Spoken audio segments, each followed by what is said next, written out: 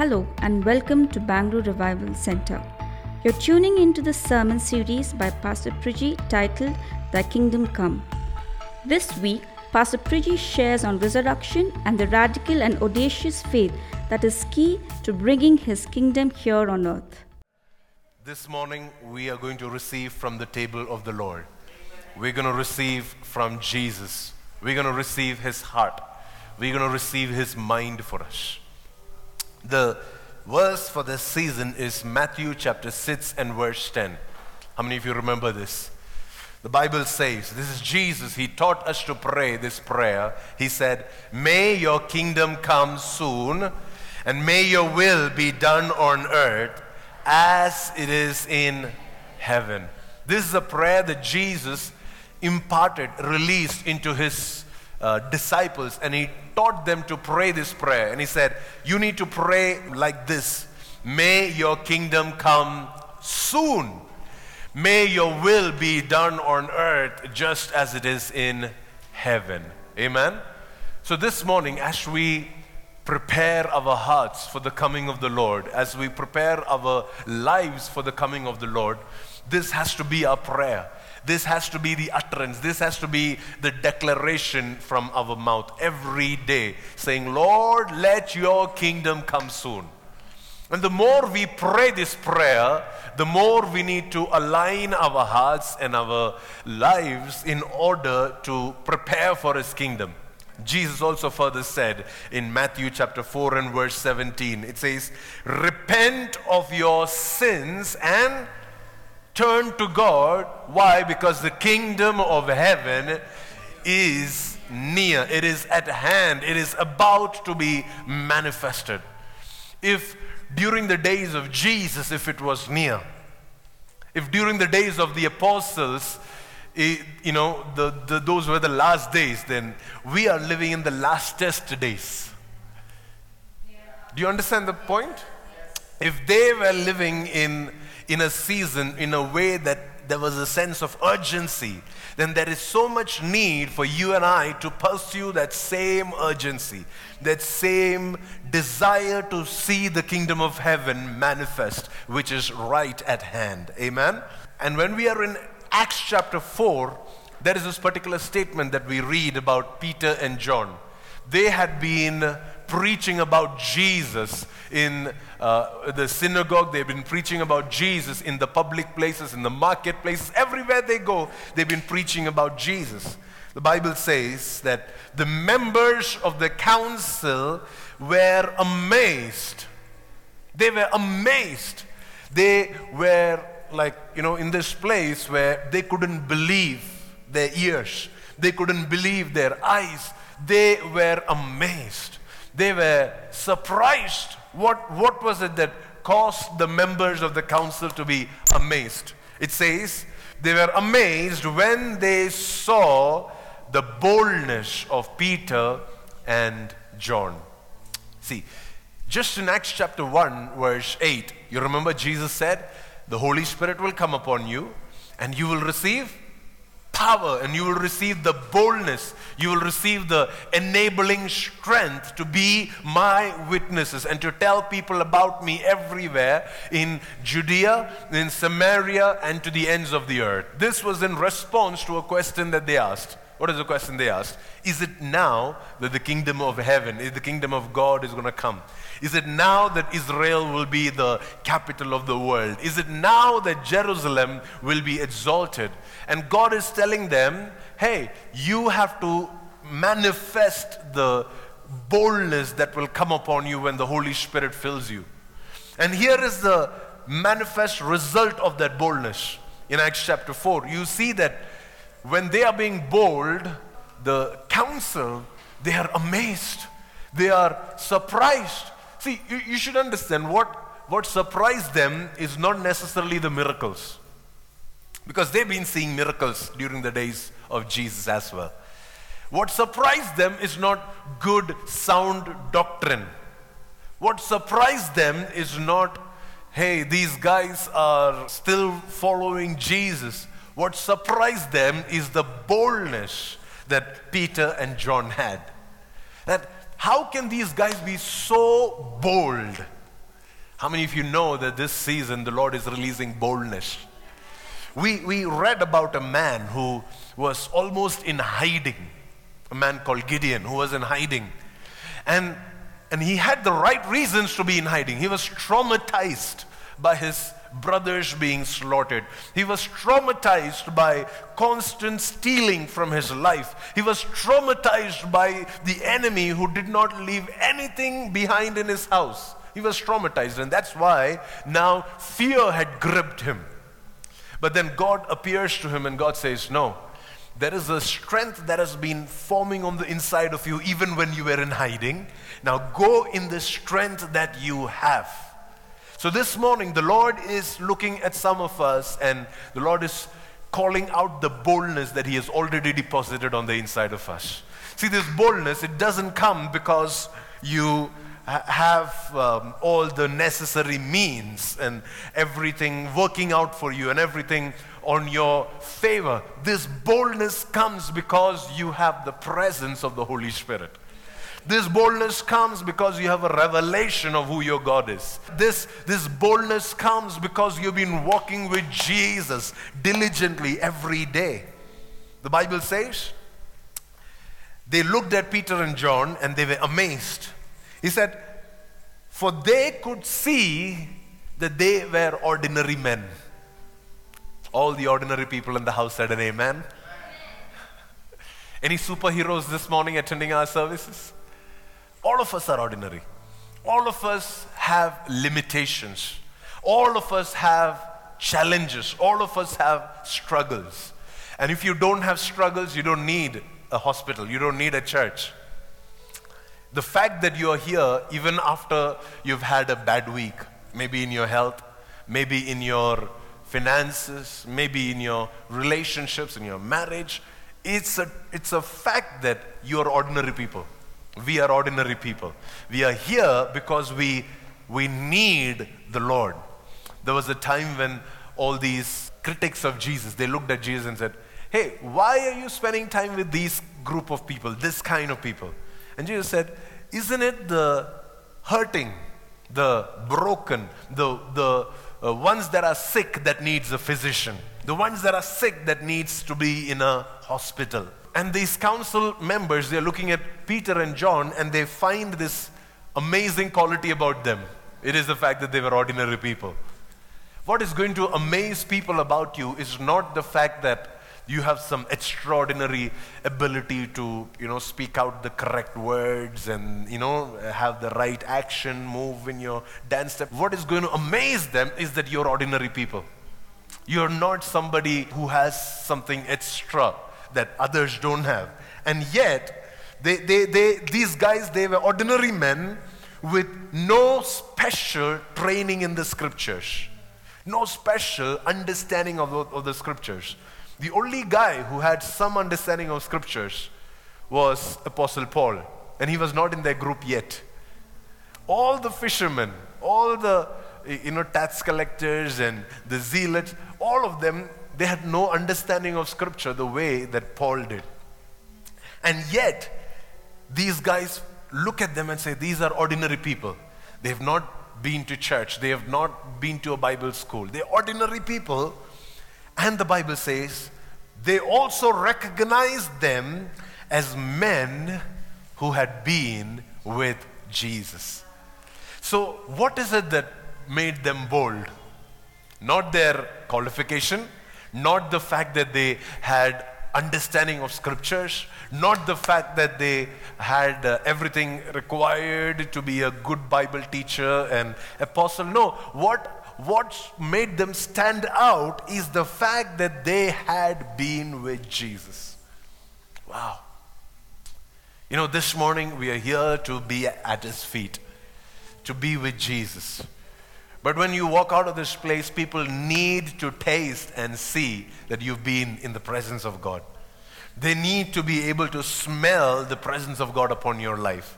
They need to be able to understand what you're manifesting is not your ability and your strength. What you're manifesting is a strength that is out of the ordinary, that is not normal. That is what you're manifesting.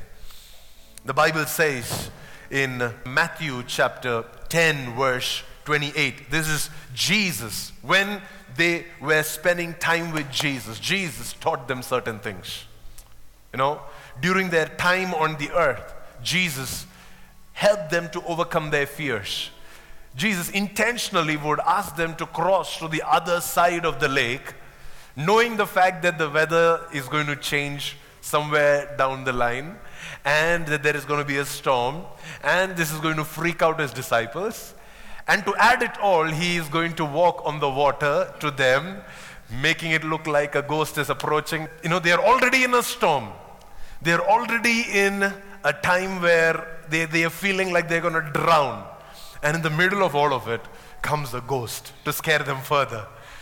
So Jesus put them through ample amount of situations where they will be scared, where they can be fearful. And Jesus trained them to not be fearful. So when you draw closer to Jesus, don't ever expect to have an easy life, a struggle-free life. See, what was the characteristic about John and Peter? They were ordinary people, no special training in scriptures, but what made them stand out was the fact that they had been with Jesus. And here is a group of people who were with Jesus, and Jesus telling them, you don't have to be afraid of those who want to kill your body. Don't be afraid of them. You don't have to be afraid of those circumstances that have power to impact your physical environment. You don't have to be afraid of those people that can steal money from you. You don't have to be afraid of those circumstances that can take away your emotional or mental peace. You don't have to be afraid of those things. Why? Because they cannot touch your soul. Fear only God, who can destroy both your soul and your body in hell. All through this time, this was the one thing Jesus would constantly emphasize. When they were caught in a storm, when they were caught in a mob, when they were caught in moments where there were no provision, Jesus would constantly emphasize saying, guys, why are you worried like the pagans? Why are you talking like the pagans? These are things that pagans worry about. You and I, we don't have to be worried about what you will eat, what you will drink, what you will wear, because you have a Father in heaven who cares for you. So don't do what everybody else does. So Jesus constantly trained them to believe that your physical needs don't reach the point where it needs to cause you fear. Your physical threats, even if it means that tomorrow somebody has to write a statement saying you're going to die in a week's time, that should not cause fear to a child of God. Because the Bible says you should not be afraid of those that can touch your body. You should not. And that is the boldness that Peter and John had, because they had been with Jesus, and now this is a characteristic that is part of their life. Where they've come to believe that, I'm not going to let those who can touch my body to make me afraid. In fact, these leaders of the council, they threatened them. They said, one more time I find you talking about Jesus, you are going to be killed. The last time we only imprisoned you, the next time we will kill you. And they said, are you serious? Do you think we're going to obey you more than obeying God? Because they know that the only thing worth fearing is the one who can destroy both body and soul. A soul of a saved person is secure. The world can only affect your body. The world can only affect your physical circumstances. The world cannot affect your soul. But when you begin to be fearful, when you begin to be afraid, now what is on the physical realm begins to go inside. Fear is the connector of the physical circumstances to go and travel into the soul realm. So you have to be very careful in this season. You're going to hear a lot of bad reports, bad news, bad things that are happening around you. The one thing that you should keep remembering is, hey, don't be afraid of the ones that can only touch your body. And let your boldness stand out. Let the people around you see the boldness and be amazed that these guys have been with Jesus. Because now they are being bold like Jesus himself is. At one point, the disciples of Jesus, they tried, objecting. This is John chapter 11 and verse 8. His disciples objected, saying, Rabbi, only a few days ago, the people in Judea, they were trying to stone you. This is the Jesus we are talking about. See, if you've been walking with Jesus for long, you're going to have the same characteristics that Jesus had, right? Here we see Jesus, a few days back, the people in Judea, they tried stoning him. Now, Jesus says, okay, let's go back to Judea. What do? We'll say, okay, this is a place we have to be very careful about Jesus, and let's not go, stir things up unwantedly. But Jesus says, okay, we are going back to Judea. And his disciples, they're like, just in case Jesus forgot what happened, just in case Jesus don't know where we are headed to, this is the same place where they tried to stone you. This is the same place where they tried to kill you. So are you sure, Jesus, that you want to go there? In fact, Thomas, he was a little funny. He said, okay, verse 16, Thomas, nicknamed the twin, he said to the other fellow disciples, what did he say? Let's go to and die with Jesus. He was not being very encouraging. He was being sarcastic, Do you have those sarcastic people in your group? Simple-minded people like me, we tend to believe that, and we're like, wow, what a courageous person. No, he was being sarcastic. He was saying, okay, Jesus is going to die anyways. Okay, let's all go and die with him. He was in fact poking fun at Jesus, and he was in fact poking fun at all the other disciples. This was not a statement spoken in faith. It was spoken in fear. God doesn't respond to your fear. God doesn't respond to your sarcasm. What God responds to is your faith, the declaration of your faith. And let's see what Jesus said. The next verse 25 of the same chapter, John chapter 11. Jesus told Martha the same story. Okay, Jesus is going to raise Lazarus from the dead. And that's when the disciples said, hey, are you serious? They're going to stone you. Are you serious? We are all going to die along with you. But Jesus knew who he was. Jesus said, I am the resurrection and I am the life. He's not saying I will be the resurrection. There's a big difference between I will be the resurrection. He's not saying, okay, in some time I'm going to be crucified and then I will rise up again in 3 days and then you can also see me as the resurrection. No, he said, I am the resurrection. Somebody said, Jesus is the resurrection. The reason Jesus could walk so boldly and he could go back to every assignment that God has given him was because he knew who he was. He knew that he is the resurrection and he is the life. And that is why no dangers, no problems, no struggles were big enough for Jesus. That is why he was not afraid of dying. That is why he was not afraid of being stoned. That is why he was not afraid of what his disciples would go through. He said, hey, because I live, you will live also. He in fact said, anyone who believes in me will live even after dying.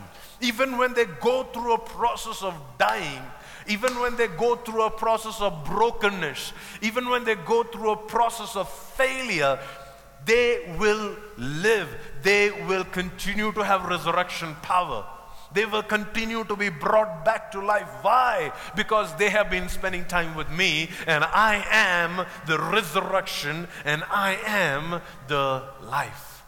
This is the Jesus. It's not possible that any place that Jesus walks into, we can have a funeral service. Any place that he walks into, there is going to be a resurrection service. Any place that he comes into, I'm telling you, your dead situations has to come back to life.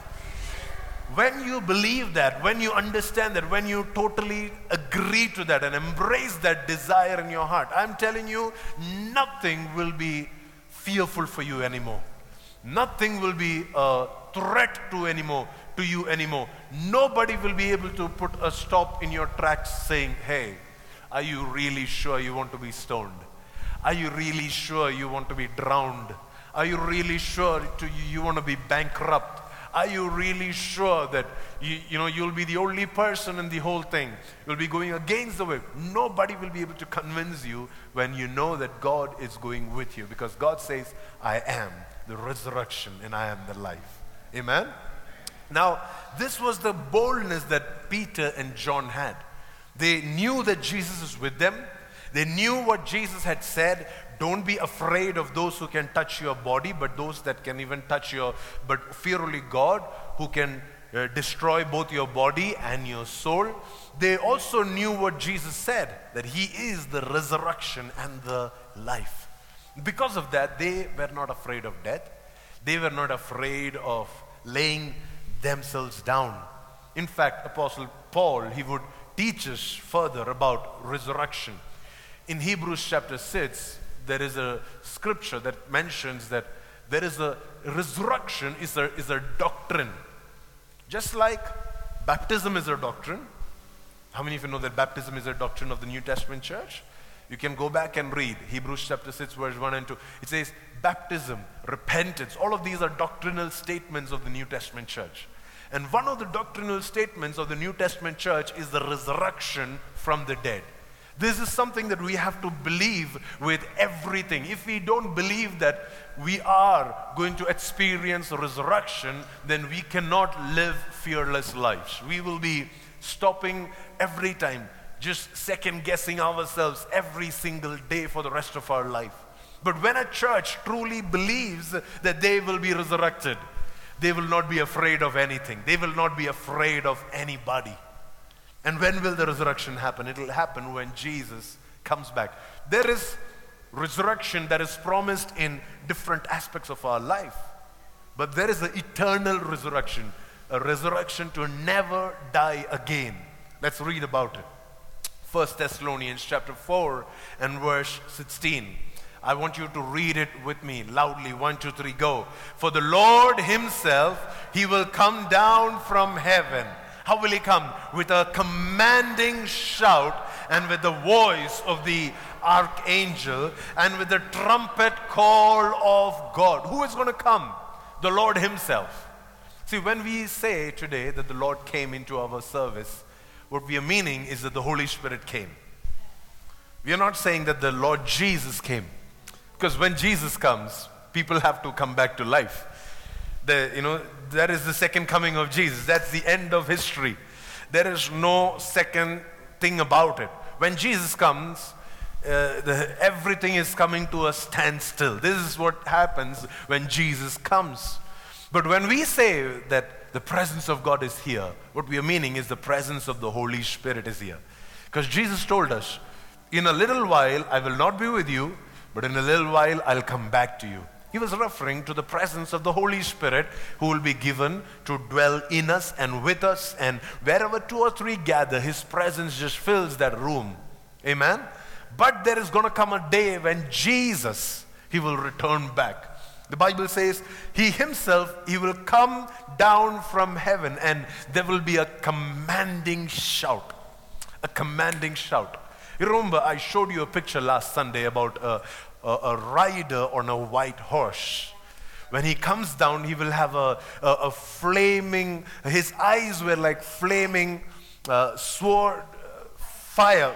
His eyes were like flames of fire, and there was a sword coming out of his mouth, and there was a robe that was dipped in blood, and his title was the Word of God. He was also called Faithful and True. He came to wage a true and a righteous war. He came to judge. Amen? And that is why the Bible says He came with a commanding shout. When Jesus comes, He's not going to come quietly. There are a lot of people who think that there is going to be a secret coming of the Lord Jesus where nobody will know what happened. No. When He comes, it is going to be loud. Amen. You better have your noise cancelling earphones on, because this is going to blow your ears. It says He's going to come with a commanding shout and with the voice of the archangel and with the trumpet call of God. And what will happen He says, first, the believers who have died, they will rise from their graves. First, this is what will happen. When they hear the commanding shout, when we hear the voice of the archangel, when we experience the trumpet call of God, the Bible says there are those that have died. There are those that have been broken. There are those that have experienced decay. The Bible says that they will rise from their graves. Then the Bible says, then together with them, we who are still alive, even though we are alive, we are called to live a life of living sacrifices. You remember Romans chapter 12 verse 1? A process where we put ourselves to the altar every single day. Then we who are alive, but we are willing to die for Jesus, each and every one of us, we who are alive, we will also be, we who remain on the earth, we will also be caught up in the clouds to meet the Lord in the air, and then we will be with the Lord forever. Amen? This is what is going to happen when the Lord returns. There is going to be transformation in two different realms. One who have completely died, and the ones that are alive, but they are dying to themselves on a daily basis. Both groups will experience resurrection. Both groups will experience transformation. Let's read about it further in 1 Corinthians chapter 15 and verse 51. Paul is saying, let me reveal to you a wonderful secret. Okay, this is a secret. In Paul's days, this was a secret, but for us, it is revealed to us. It says, we will not all die. Some of us, we may have to physically die before Jesus comes back. Some of us, we may have to physically die before the kingdom of God comes and manifests on the earth. But he says, but all of us will not die. Some of us will die, but the others, we will be transformed. Transformed when this Jesus comes. Why? Because he said, I am the resurrection and the life. And he said, because I am with you, you have cause for no fear. And because we are going to be transformed, we don't have to be worried about how we look today. We don't have to be worried about how we feel today. We don't have to be worried about what we are going through today. We can be bold and fearless as we face the world. It says in verse 52, it will happen in a moment, in the blink of an eye. Everybody, at the count of 3, can you blink your eye? Yeah? Ready? All of you know how to blink your eyes? Yes? Okay, great. Even the kids, okay? All of you, I want you to try blinking your eyes. 1, 2, 3. How long did it take? It didn't even take a full second. It's just like, I don't know how many of you have been on Instagram Reels, and there is this Reels that come and he says, when this turns green, you have to blink your eye. Okay, I'm the only Instagram Reel addict here.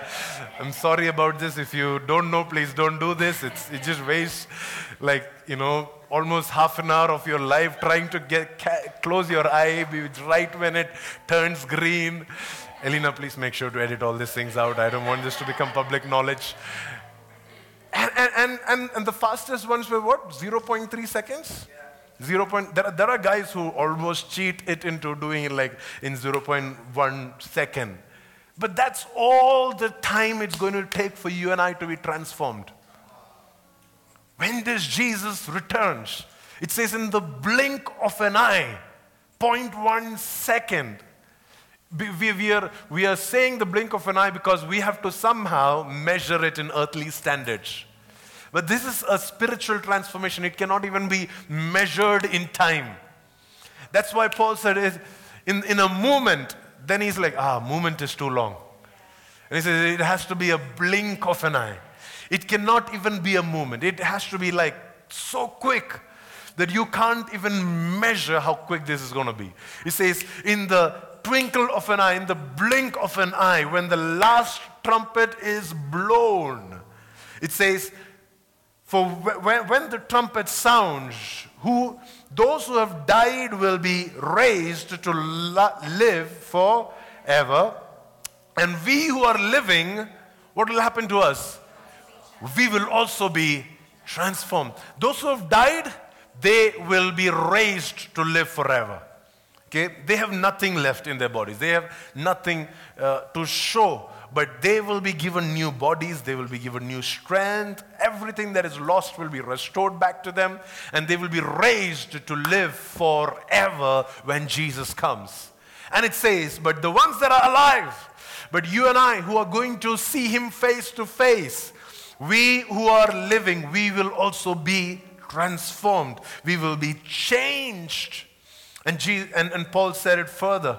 He says in verse 43 of the same chapter, he says, our bodies, if we die, it is buried in brokenness.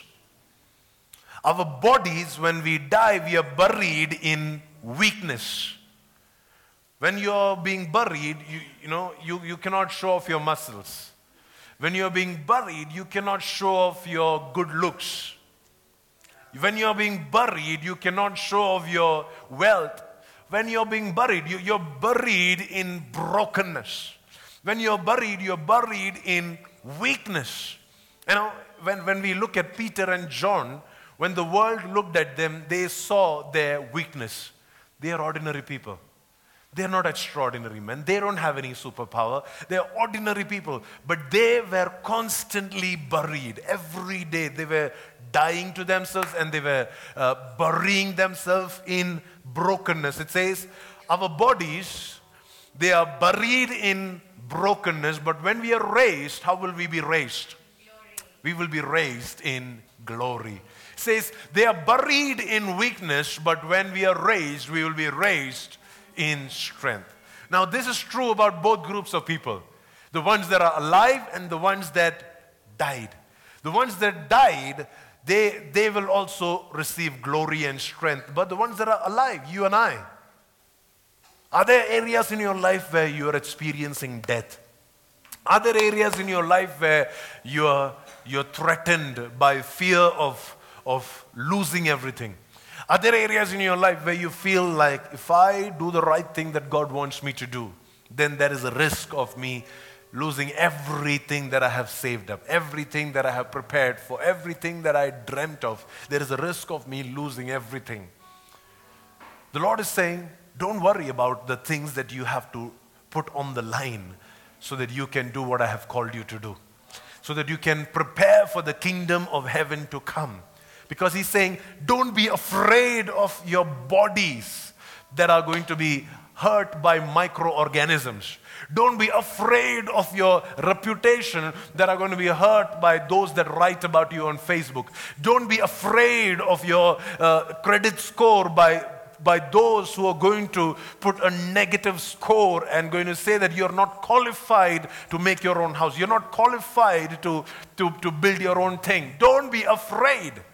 He's saying because you are only fearful of one person. There's only one person worth fearing. The one who can destroy both your body and your soul. All these people, they can only touch your bodies. And this season, I want our church to have an arrogant faith. A radical faith, so radical that there'll be nothing that will be able to stop us. Nothing that will be able to slow us down. Nothing. Because we know that our King is coming. We know that whether I am alive or whether I'm breathing or whether I'm buried, I will still experience that resurrection power. Come on, say it out loud. Whether I'm breathing or I'm buried, I will experience resurrection power. It says we will all be transformed in the blink of an eye. Our brokenness will be exchanged for glory. Our failures will be exchanged for beauty. Our weaknesses will be exchanged for strength in the blink of an eye. Amen? Let's go to the book of Revelation. It says, on that day, now we are talking about a physical resurrection that is going to happen at the end of time.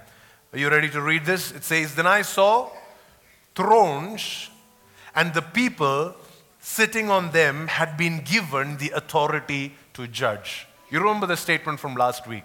King of all kings and the Lord of all lords. So you and I, we are preparing the earth for the coming of the King of all kings and the Lord of all lords.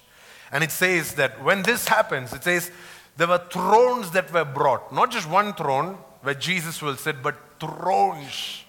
So many thrones. How many of you are ready to sit on a throne? I mean, when we are looking at the brokenness and the failures that we are experiencing right now, we need to remember that there is coming a resurrection where the brokenness will be exchanged for glory. When the failures, when the weakness will be exchanged for strength.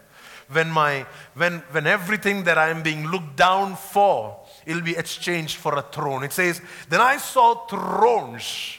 Apostle John, he saw thrones. Not thrones where God will sit, where the Father, the Son, and the Holy Spirit will sit. No, he saw thrones and the people that were sitting on them. People, ordinary people who had been with Jesus, who knew how to conquer their fear, who were not afraid to die, who were bold enough to face death head on. It says they had been given the authority to do what? To judge. And I saw the souls of those who had been beheaded for their testimony about Jesus. Those souls that were beheaded. You remember what did Jesus say in Matthew 10? He said, don't be afraid of those that can hurt your body, because they can only hurt your body. You have to be afraid of the ones that can hurt your soul. And that is only God. Only God can touch your soul. And here, you see the souls of all those that have experienced a beheading in their physical body. Now, some of them are literally going to be beheaded for the gospel. The others, we get to live in a way that we are constantly beheaded every day. You know what it means to be beheaded and to live without a head? What it means to be without somebody controlling the body. You know, the biggest hindrance of God using us is our head. The biggest hindrance of God's presence flowing through us is the fact that we have not given Him headship in our life. Where we still want to be the head over our own bodies, the head over our own future, the head over our own choices. But when we are willing to be beheaded, when we will lay ourselves down at the altar and say, Lord, I'm not going to fear.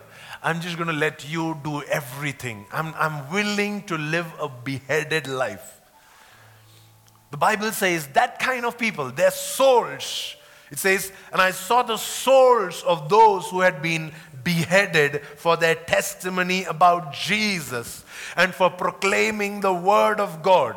It says, they had not worshipped the beast or his statue, nor had they accepted his mark on their foreheads or their hands. It says they all came to life again, and they reigned with Christ for what? For 1,000 years.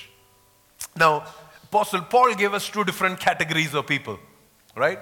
But Revelation says it's just one group. There are going to be those that are alive, but they also have to live a beheaded lifestyle. There are those that are physically dead, but they also have had to have lived a beheaded lifestyle to make it in this resurrection. We think that, I have a church membership, I'll somehow make it into this resurrection. No. Those who want to make it into this resurrection will need to live a beheaded lifestyle.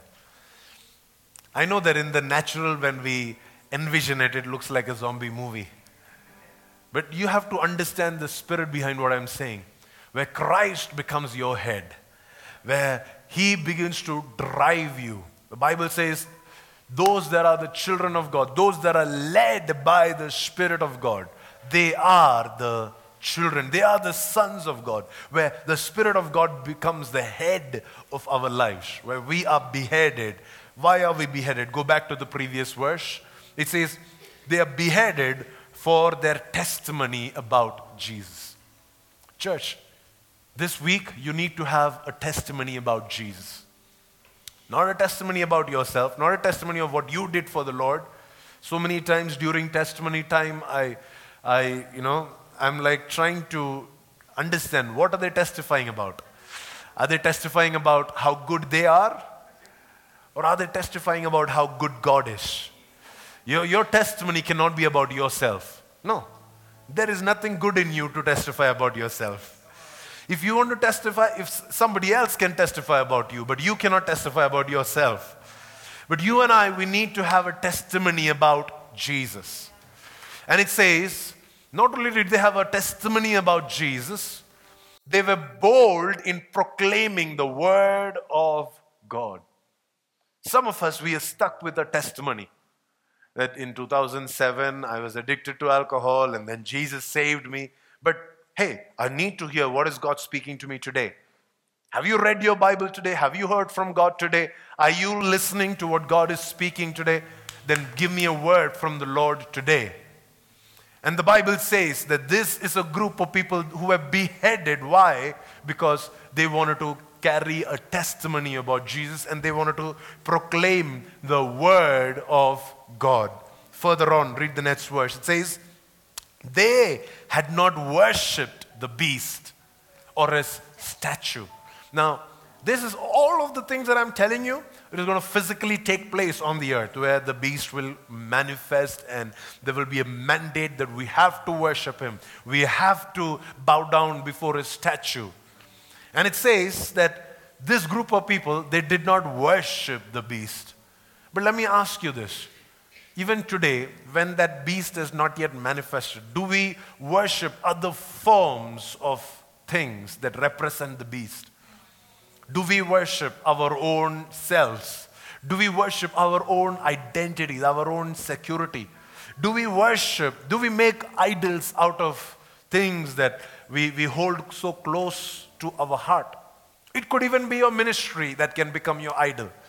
It can even become your family, the people that you really love, that can become your idol. So much so that you're not willing to let go of them. You know, one of the favorite things that, not pleasant, but my favorite things is to read up church history. And when you read church history, you find so many great men and women of God who were tortured in front of their family members, in front of their children. And they were asked to deny their faith. And they were asked to renounce Jesus. And they were asked to give up on this belief that Christianity is the only way to God. And these guys, they will say, man, what example will I leave for my children if I do this? And they, in front of people, some of them, they will be naked, they'll be hung, they'll be crucified in front of their kids, and they will stand up saying, I don't mind. I don't mind even. And so the torturers will turn the attention from the parents to the children, to their spouses, and still they will stand firm for their faith. I mean, there's one book that I would recommend for you to read if you have the guts to do it. It's called The Foxe's Book of Martyrs. Have you heard of this book? It begins all the way from the apostles. The first chapter is the death of the apostles, okay? And it travels through the history of the church, and it talks about all the martyrs that were martyred in the church and for their faith. Not just preachers, but ordinary people that got martyred. It's ancient English, so you will need a little bit of patience to read through it. But if you cannot read, just get the audio version on Audible. And this is a book worth reading of people that were not willing to worship their families. The people that were not willing to worship their safety, their convenience. It says these guys, they had not worshipped the beast or his statue, nor did they accept his mark on their foreheads. What happened to them? It says they came to life and they reigned with Christ for how many years? For 1,000 years from the day that they got resurrected. We know when this happens, when Christ comes, when the Lord comes with a commanding shout, with the voice of an archangel and the blowing of a trumpet. That's when this will happen. When all those that have laid their lives down, those who have lived a beheaded lifestyle, they will come back to life. The next verse says, this is the first resurrection. Everybody said this is the first resurrection. And this doesn't mean that everybody got resurrected here. It says the rest, there are many other dead people. They will not come back to life until the 1,000 years are over. But the first resurrection is only for those who have lived a beheaded lifestyle, who are willing to die for Jesus, physically or in their lifestyle. They're willing to live in such a way that they are sacrificial, they are self-sacrificial. And what is it that gives them the courage to live like that? The fact that Jesus said, I am the resurrection and the life. And those who follow me, they cannot be afraid of those who harm the body. They have to be only afraid of God who can touch the soul and the body. Verse 6, Revelation chapter 20, it says, blessed and holy are those who share in the first resurrection. Somebody said, I will be blessed. And I am holy. Why? Because they are the ones who share in the first resurrection. For them, the second death holds no power. The second death is eternal death. All of us, we will have the first death. Maybe in person, maybe physically, or we will have to experience a gradual dying on the altar. But the second death is eternal. The second death, there is no turning back from the second death. It says, the ones that have come to life in the first resurrection, the second death holds no power over them. But what will they do? They will be priests of God and they will be priests of Christ. And what will they do? They will reign with Him for 1,000 years. They will be priests of God and they will reign with Jesus for 1,000 years. So there is this dual calling upon our lives where we will be priests and we will be kings. Kings to rule and reign over the people of the earth. And priests because we will still serve God. We will still pursue Him all through the 1,000 years. We will love the Lord and we will lead the people. Amen. The Bible says in 1 Corinthians chapter 15 and verse 23, there is an order, there is a divine order to this resurrection. What is the order? It says, Christ, He was raised as the first of the harvest. This first resurrection that we are talking about, who was the first person to be resurrected among this first resurrection? It is Jesus Himself. He was the first fruit of this first resurrection. He says, Christ was raised as the first of the harvest. Then all who belong to Christ will be raised when He comes back. It says in verse 24, after that, the end will come. After that would mean after a gap of 1,000 years. You remember that? Jesus, the Bible said that the ones whose souls came to life, who lived beheaded life, they came to life and they ruled with Jesus for how long? For 1,000 years. It says, after that, the end will come when He, who is He? Jesus, when He will turn the kingdom over to the Father, having destroyed every ruler, every authority, and every power. The Bible says that Jesus, we will be ruling under Jesus for how long? For 1,000 years. And when the end comes, Jesus will hand back the kingdom to the Father. What is going on till that happens? Jesus' assignment is to make sure that every ruler and every power, every authority is destroyed. See, right now, you know what is our job? Our job is to take dominion. Wherever the Lord has given us authority, we take dominion. We go and exercise the rulership of Jesus. And when Jesus comes, you know what we will do? We will hand off the authority. We'll hand off the kingdom to Jesus.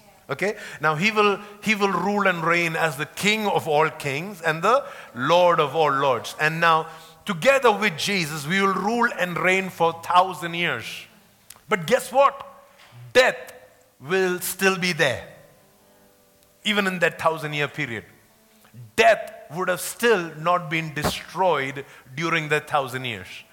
Death, you would see this. You will read it in detail in the book of Revelation.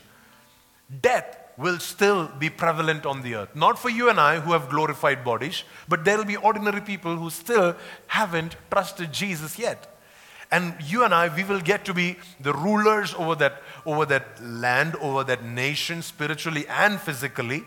And there will come a time when every ruler and every authority and every power will be destroyed.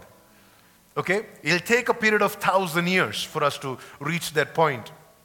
In fact, at the end of the 1,000 years, the Bible says Satan will be released from the bottomless pit for one last time. And he will go and get the whole world messed up all over again.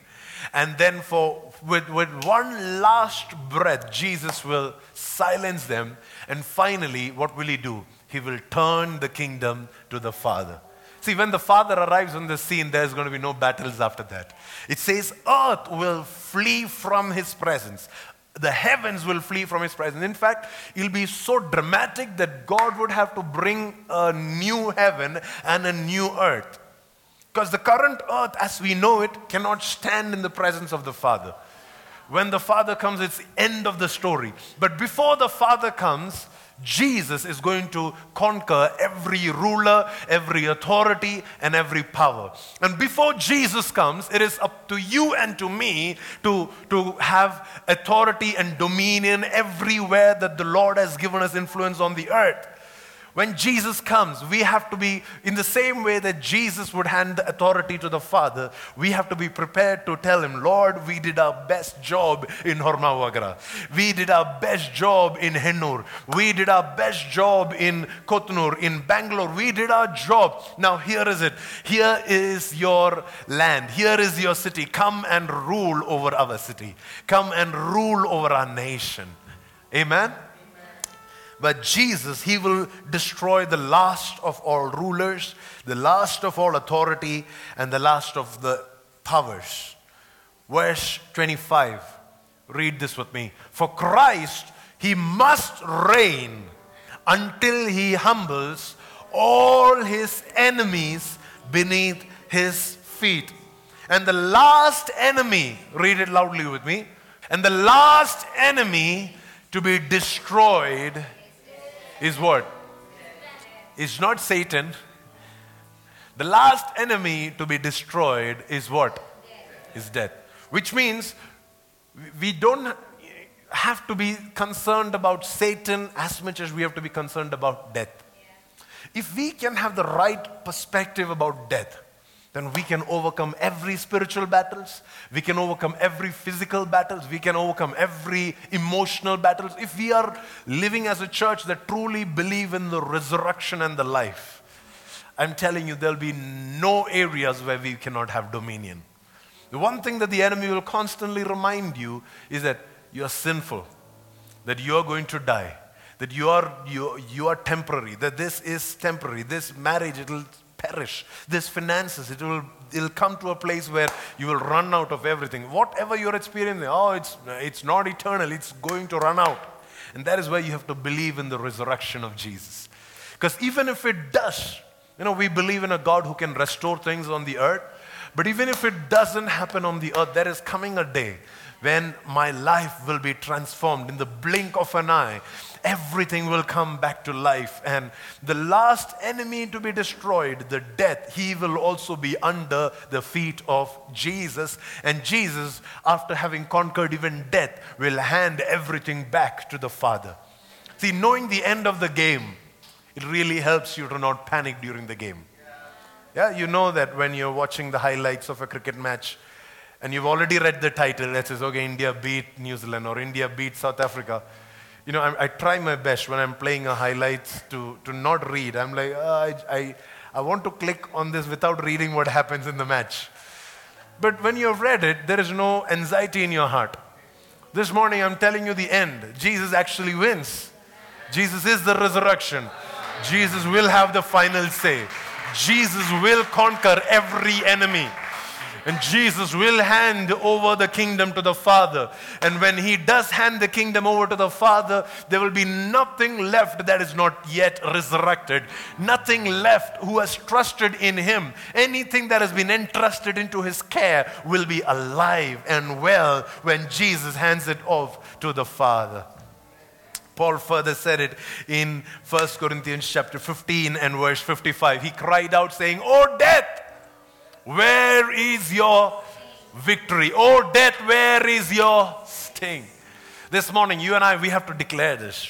Look at all those threatening circumstances in your life and say, "Hey, oh, death, where is your victory? Where is your sting?" I know the end. I know what I'm experiencing right now, but I know the end. I know who I have trusted in. I know my Jesus. He is the resurrection and the life. So, oh, death, where is your victory? Oh, death, where is your sting?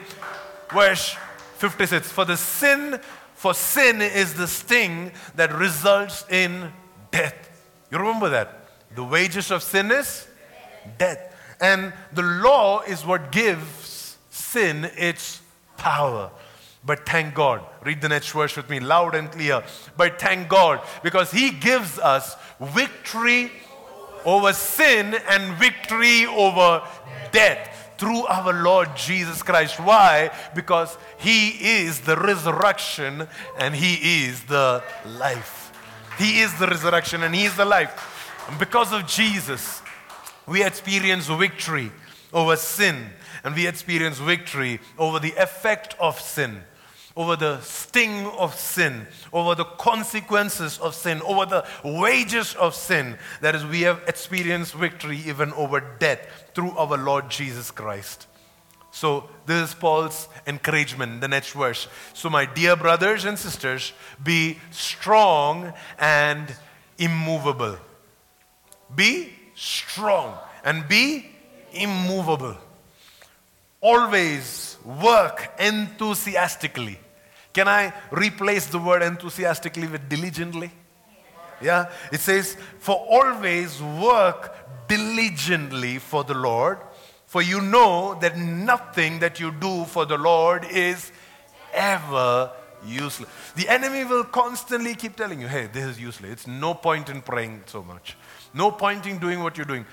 See, Paul is not talking about rewards in chapter 15. He's talking about death and resurrection. And what is his conclusion? His conclusion is that you should be diligent people. His conclusion is that there has to be an enthusiasm in your work for the Lord. His conclusion is that you have to be strong and immovable. His conclusion is that you have to know that nothing that you do for the Lord is ever useless.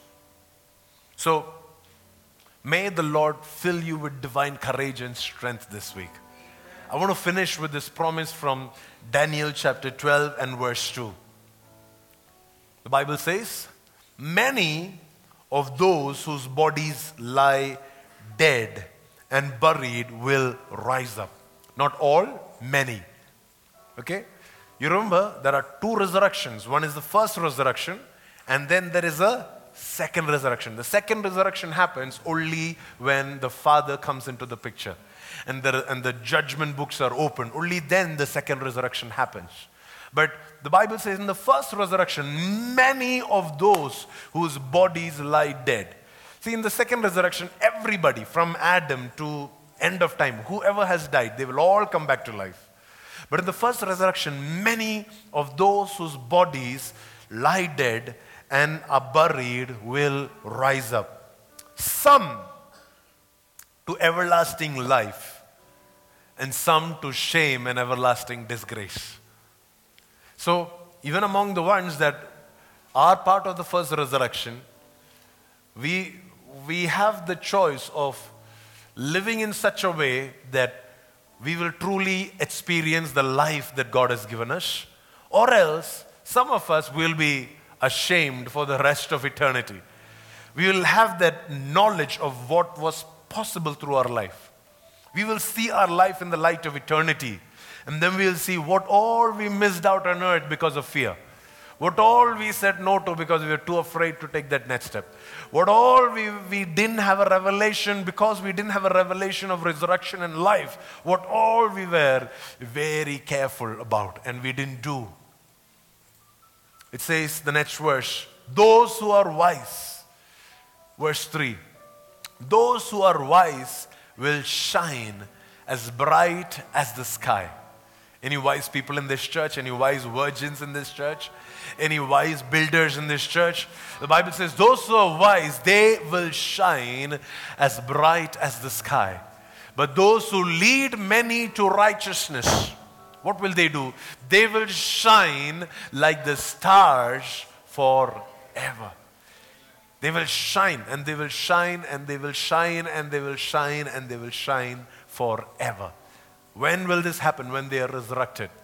When they come back to life. Some of them, they will be resurrected to eternal, everlasting life of shining. Others, they will be resurrected to eternal disgrace and shame. Some, they will only shine like the brightness of the sky. You can look at a sky and not be hurt. But some others, they will shine so bright. They will shine like the stars. You know that you can't get too close to a star. You cannot look at a star for long enough. But they will burn with the brightness of a star for all eternity. What group of people are these? It says, those who lead many to righteousness. So today, I'm giving you the same command that I gave you last week. Lead people to the Lord. Lead people into righteousness. Lead them into the same faith that you have. Lead them into that same place of experiencing Jesus that you are walking in. And when you do that, the Bible says you will shine like the brightness of stars forever and ever and ever. All eyes closed. This morning we have to bury the fear of death. This morning we have to get rid of every discouragement in our hearts. Because when Jesus comes, He's going to come with a commanding shout. And He's going to come with the voice of an archangel. And He's going to come and He's going to release the trumpet call of God. And when He comes, those that have died in Christ, they will rise up first. And those that are alive, we will also rise up. We will also be transformed in the blink of an eye. Behold, He comes, riding on the clouds, shining like the sun. At the trumpet call, so lift your voice. It's the year of Jubilee, and out of Zion's hill, salvation comes. Just thank you for this word this morning. And we command every fear to leave right now in Jesus' name. I want you to keep your hand on your heart. And another hand, I want you to place it on your head. Lord, in Jesus' name, we rebuke every fear, every brokenness, and every weakness that is causing panic. We command it to leave. We command that anxiety to evaporate this morning in Jesus' name. We command those negative thoughts to leave this morning in Jesus' name, and we declare, let the resurrection and the life, let the one who is the resurrection and the life take over your home, take over your heart, take over your circumstances this morning. Because you know that you will have the last laugh, you will have the final say. We hope this message blessed your spirit. Let us prepare in anticipation for the coming of Jesus. If you are here for the first time, please log in to dreamingrevival.com/welcome to connect with us. We wish you a week ahead filled with diligence.